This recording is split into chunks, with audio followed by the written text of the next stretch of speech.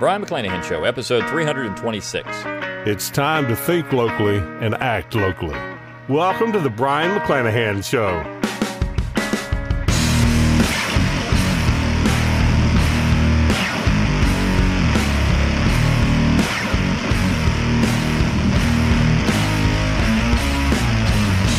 Welcome back to the Brion McClanahan Show. Glad to have you back on the program. Very glad to be here. Don't forget to follow me on Twitter at Brion McClanahan. Like my Facebook page at Brion McClanahan. And, of course, subscribe to my YouTube page at Brion McClanahan. You can watch this podcast there. You can find all those social media accounts on my webpage, BrionMcClanahan.com. That's B-R-I-O-N, McClanahan.com. Where they're giving me an email address, I'll give you a free ebook, Forgotten Founders, and a free audiobook of the same title read by yours truly. You can support the show by going to McClanahanacademy.com. It's always free to enroll. You get a free class. And, of course, you get on my email list when you got the book. And then you get on that email list when you enroll and you get the best deals on forthcoming courses, which I have another one coming up by the end of this month of July. You will see another course available for purchase. It's going to be an awesome one. I've got my latest, The Founding Fathers, out, which is a great course as well. I've got 12 courses there that you're going to want. They help fund the show, and of course you get something awesome out of it as well, a great course. You can also go to BrionMcClanahan.com/support. You can throw a few pennies my way, help keep the lights on, help keep the podcast going. You get your book plate there, my autograph on any one of my books. And of course, I've got my newest book out, Southern Scribblings, which is an awesome book. You're going to want to get that one as well because it is definitely non-PC. You can support the show by going to LearnTrueHistory.com, T-R-U-E, LearnTrueHistory.com. That's my affiliate link for Tom Woods Liberty Classroom. You can sign up there. I teach there along with Tom and a whole bunch of other great faculty members. A great way to support the show. And, of course, if you like what I do and you like the show, share it around on social media. Rate it wherever you get your podcasts. Let people know you listen to the Brion McClanahan Show, and that will help increase listeners and help get the word out. You can also get your Brion McClanahan Show apparel, which will help advertise the show at BrionMcClanahan.com. Click on the shop tab. You can get your Brion McClanahan Show gear. I got lots of great stuff, lots of great ways to support the show. Send me your show requests. I do read them. I may not reply, but I do read them, so keep them coming. Now, let's talk about the topic of the day, which is Brian Kemp and the state of Georgia. Now, I don't live in Georgia, but I'm near Georgia. And so what Georgia does in some ways affects where I live because I'm right on the border of it. Now, this is I want to talk about it, not whether this is going to be effective or not or what's happening in the states, but I want to talk about the fundamental relationship with this order with local governments. This is a Think Locally, Act Locally episode.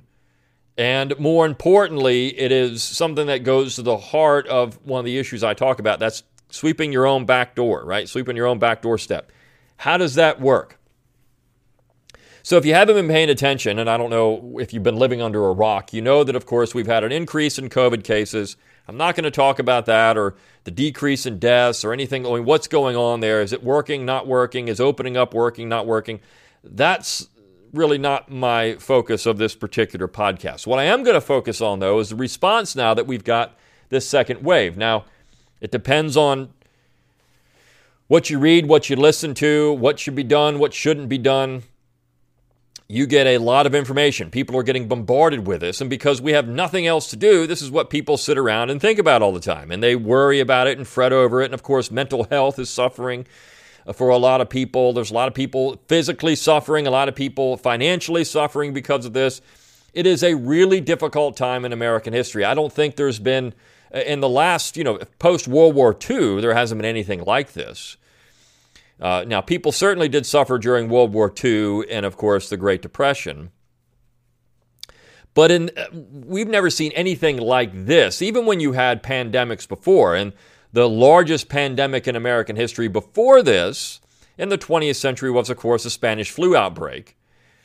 And you did see schools shut down. You did see community gatherings curtailed. I mean, people weren't doing as much, but not in the way that we're doing it right now. There's never been anything like this in the modern age. Now, when you had pandemics in the 19th century, whether it was, a yellow fever outbreak in the South, they would shut down businesses and people would stay in and they would try not to associate with one another. Now, not realizing that yellow fever was caused by mosquitoes, but regardless, malaria. But regardless, people would try to figure out how to stop these infectious diseases from taking over a community and from wiping out a population. In Columbus, Georgia, if you go down the main area, the original part of the town, the street, it's called Broadway. The streets are really wide, and there's a big median running down the middle. Now, for a time, that was a railroad track, trolley car. But after, they built these homes far apart and wide because it was thought, one of the medical doctors of the time, a man named Dr. de Graffenried, decided that it was better to build homes far apart because that prevented infectious diseases. So we've known about social distancing for a couple hundred years. We've known that these things work. As you get into close contact, the reason you see the spread of infectious diseases during the wintertime and fall months, everybody's shut in, and people are in close contact with each other for long periods of time, which is how you get viral loads that will give you these infectious diseases, right? I mean, or you get bacterial infections because you put it on your hands, you touch your face. One of the things that I hope stays out of this, of course, is the sanitation efforts that are being taken now by just about everywhere you go to wipe down shopping carts, to wipe down tables, to do things to try to prevent viruses and bacteria from being on surfaces that you go and touch. Now, how long do these things stay on surfaces? How long do they live on surfaces? This is open for debate. But regardless, we're seeing this across the United States. Now, some states like California have now shut down everything again in certain counties. You can't do stuff. I mean, this is happening all over the United States. In my own state, there is now a mandatory mask. It's mandatory. You go into a building, a public building, you got to have a mask on. It's by order of the governor that this is going to happen. And it's for 2 weeks. So beginning as I'm recording this, on the 16th, if you go into a public building, you have to wear masks. If you don't do it, you're going to break the law. You'll get fined. Who knows? People, the Yankees all around you, not Karens and Kens, but the Yankees, because this is what they are, going to call the police on you and tell, in a big tattletale, tell people that you're not wearing a mask. Now, I'm sure the businesses are going to be ones who would enforce this more than anything else. But therein lies one of the issues, and this is why I'm going to talk about Georgia and the relationship between the local community and the state. Now, before Governor Ivey in Alabama issued this decree that everybody's got to wear a mask now in public, unless you're exercising or, riding your car. I've seen people wearing masks riding in their own car. Now, that's very odd to me. You're in your own car. There's nobody else in the car with you. You're in your car, and yet you're still wearing a mask. What is going on with people? I mean, that's just almost a mental illness to do that, to ride around your own car with a mask on. I wonder if they wear them in their own house. They walk around, make sure that they got their mask on in their house. I don't know. But regardless, we have this situation, people doing that. And so what Kay Ivey has done in Alabama is shut down the local response to this issue. Now, in the town where I live, there was some discussion about having a local ordinance that would have mandated masks. There had been some work by some groups behind the scenes to prevent that from happening. They wanted to have a private solution. So if you look at, for example, Walmart, the Walmart Corporation, which also owns Sam's Club. You want to go into a Walmart or a Sam's Club now? You got to wear a mask. Now, Sam's Club is going to provide the masks for you. Walmart's not doing that. The sad thing about this, if you buy the disposable masks, these things are expensive. And, of course, the environmental impact of this. I mean, this is something that all the progressives are running around talking about wearing gloves and masks. And now there's articles about the environmental impact of this thing and all the gloves and masks that are getting shoved in the trash and all these things ending up in your water system or they just throw them on the ground, they run out into sewers, and now they're going to rivers and the estuaries and the waterways and all this stuff. I mean, we're going to have all this disposable PPE trash running around out there. So the environmentalists are going to go nuts about that. Though we do know, but save the day, Burger King will have fewer cow farts because they've got different kinds of beef. But so we're going to offset that. That's our progressive offset. We came up with this to make things better by not having, because cows fart less. The PPE problem in the rivers won't be a big issue because we've got fewer cow farts. But beyond that, also air conditioning. You can't have that either. Air conditioning also circulates the virus. So I guess in these buildings with virtually no windows, we're just supposed to go in there and cook in the summer. These rules are obviously written by people who don't live in the South, because if they did, they wouldn't issue any of these rules about air conditionings or the observations about air conditioning. You know, the fact is, if you don't have air conditioning in the South, there's no business. But again, air conditioning is not just environmentally bad, it's racist, as we've seen with some articles written about that too, because in certain areas of the world, they don't have air conditioning, like India, and so because of that, Europeans have it, or at least Americans have it, so therefore it's American cultural supremacist, so we can't have that either, right? I mean, this is where we get into all the lunacy, the lunatics running around out there. Air conditioning is great. Now, I know people who think it's making us all soft and weak, but regardless, if you live in the South and you don't have air conditioning, you're in trouble, right? I mean, it is 100 plus degrees all the time. With the heat index, it is awful, and if you don't have it, you're miserable. So this is the effort here that's being made to try to ultimately harm Western civilization. That's the goal. So maybe if we turn off air conditioning and we don't have as many cow farts, then maybe that would be the ultimate expression of our self-righteousness and not worrying about the PPEs ending up in our rivers and in our water system. So I digress, because this is a major issue. We've got private entities like Walmart saying you got to wear the masks. Now, these things are expensive, so Sam's Club's going to give you some, but Walmart wants you to wear them. That sets up an interesting debate about what Georgia did. You see, so Alabama has said that you've got to wear the mask. Local governments have no control over this. The state now has decreed it. However, in Georgia, the exact opposite is happening.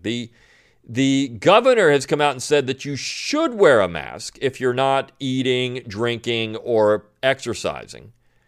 You should wear a mask in public, but it's not mandatory that you wear a mask in public. And not only that, there is a caveat to that from the governor himself, and I want to read that. It says, quote, that pursuant to Code Section 38.328, other than orders issued pursuant to the authority of Code Section 38.360, any state, county, or municipal law, order, ordinance, rule, or regulation that requires persons to wear face coverings, masks, face shields, or any other personal protective equipment while in places of public accommodation or on public property are suspended to the extent that they are more restrictive than this executive order.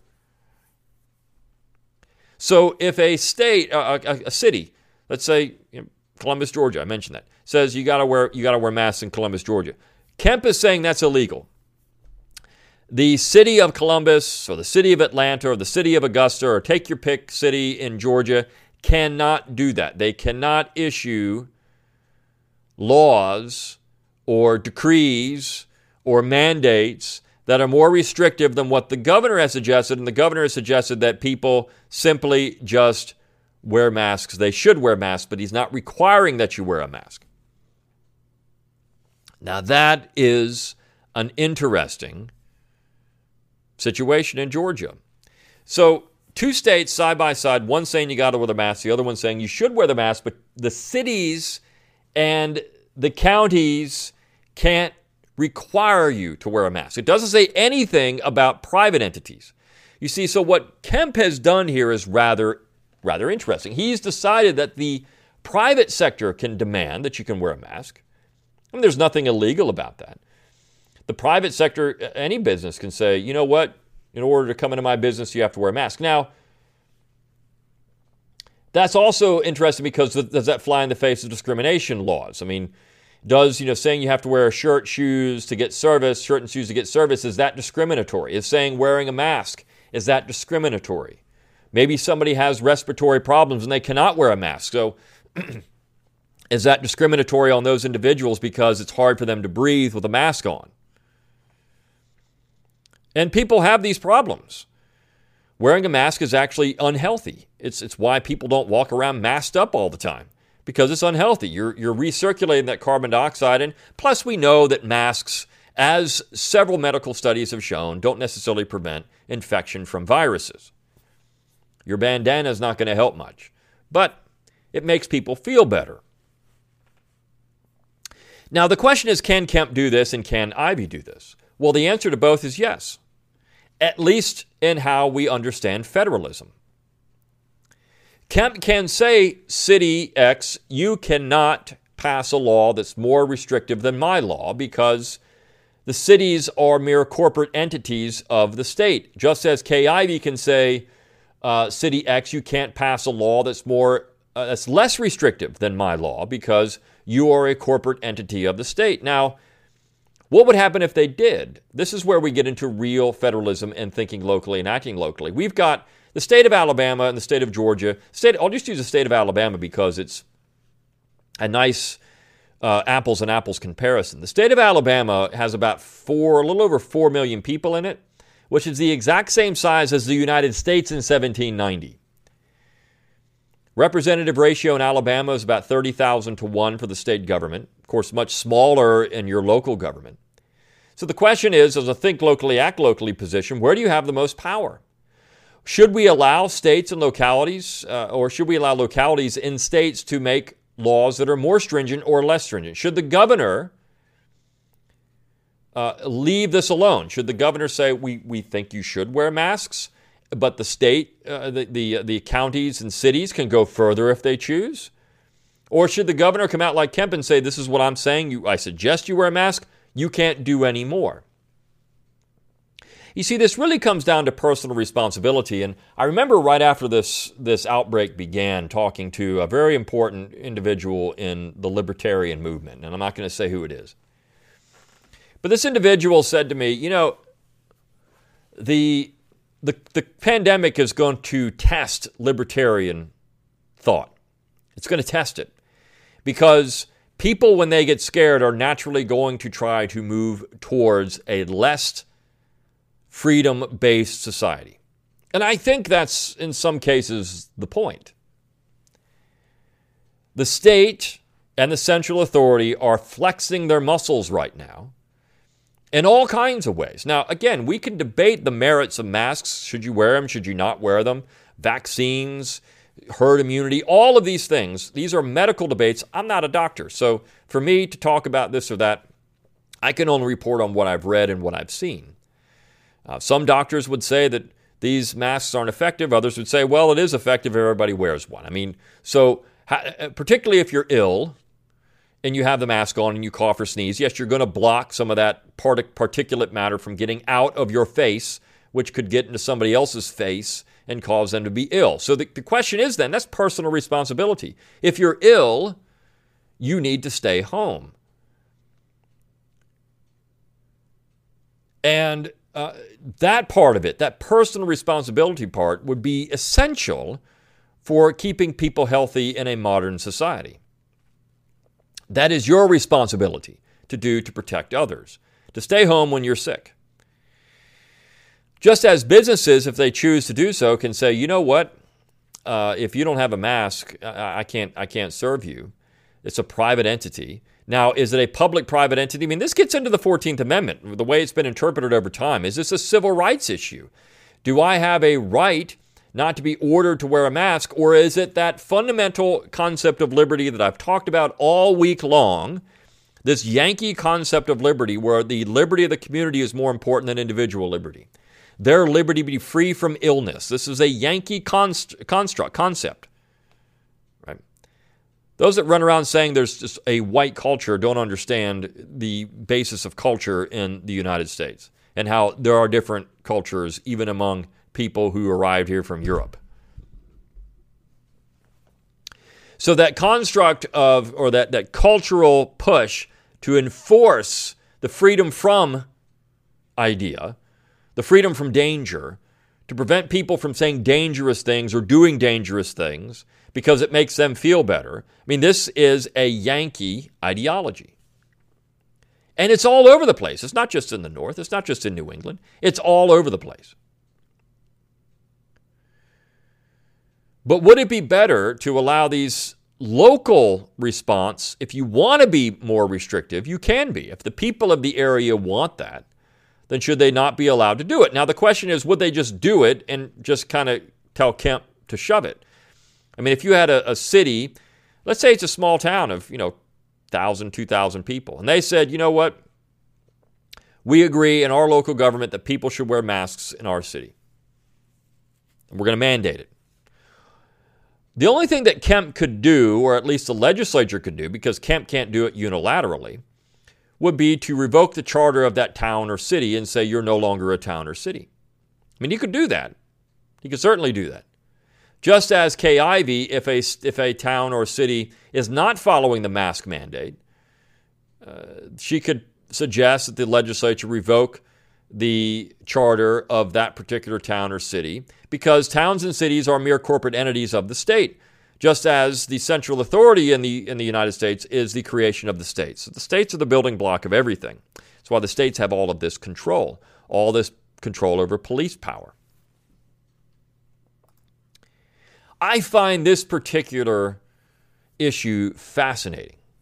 It's fascinating to me because it really is at the heart of a think locally, act locally problem. I suggest you think locally, act locally. What happens if the state says, well, sorry, you can't do this? Now, I'm not talking about the United States. I'm talking about the state. Take your pick of your state wherever you live. I know there's a lot of people out there. I know I have international listeners too. So this doesn't really apply to international problem, though it could. I mean, there is a podcast I'm going to do where it talks about how important American imperialism, now cultural imperialism, is all over the world when it comes to some things that shouldn't even be that way. And I'm going to get into that later, but in another episode next week. But the fact is, we have now this constitutional crisis brewing in these states.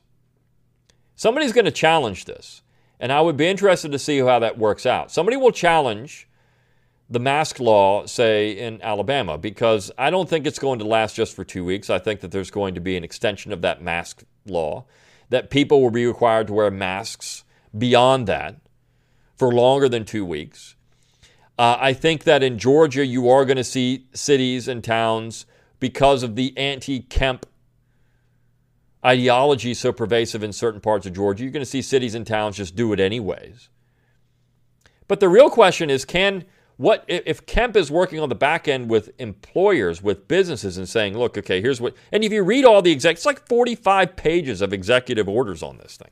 And all the things they require these businesses to do to stay open and have people go to work and other things. I mean, this is just an amazing time in which we live. And it shows the power that the states have. It really shows them flexing their muscles on this particular issue and how important it is for the states to have a primary role in this. Think locally, act locally, though. If you are in a local government or county government, something, city government, what would be your response to this in Georgia? Would you pass it anyways? If you're individuals, should you have individual responsibility to try to sweep around your own doorstep? If you're sick, you stay home. To have that kind of responsibility, which is at the heart of everything we should be talking about here. We should be persuading people, it's a good idea to try to do things to keep yourself healthy and then others healthy too. And I think a lot of libertarians pursue that position. So federalism now has shown two different sides of the same issue. One, a mandate not to do something, a mandate to do something. And we're seeing this all over the United States. Of course, the Trump administration is silent on this because they have to be silent on this. They can't have a ruling one way or another, not on this particular issue. And my response would be legally right now, unless there's a major challenge to it, unless these mask laws violate the state constitutions of either state, the states can do this. And of course, municipalities and counties being the creation of the state, if they do step out of line, there could be some state action taken against them. The only way to work at those to have a kind of a back in the colonial period, Virginia or Massachusetts, they essentially said, you know what, we don't care. We're still not going to enforce your laws, or we're not going to rule in your favor. That could possibly happen too. I think all of this, at the end of the day, is going to help speed the process of decentralization in America. I think Americans are hungry for something like that and how they can control their own lives. All right. Well, that's news of the day, and from two different perspectives on a Think Locally, Act Locally episode. I'll see you next time on The Brion McClanahan.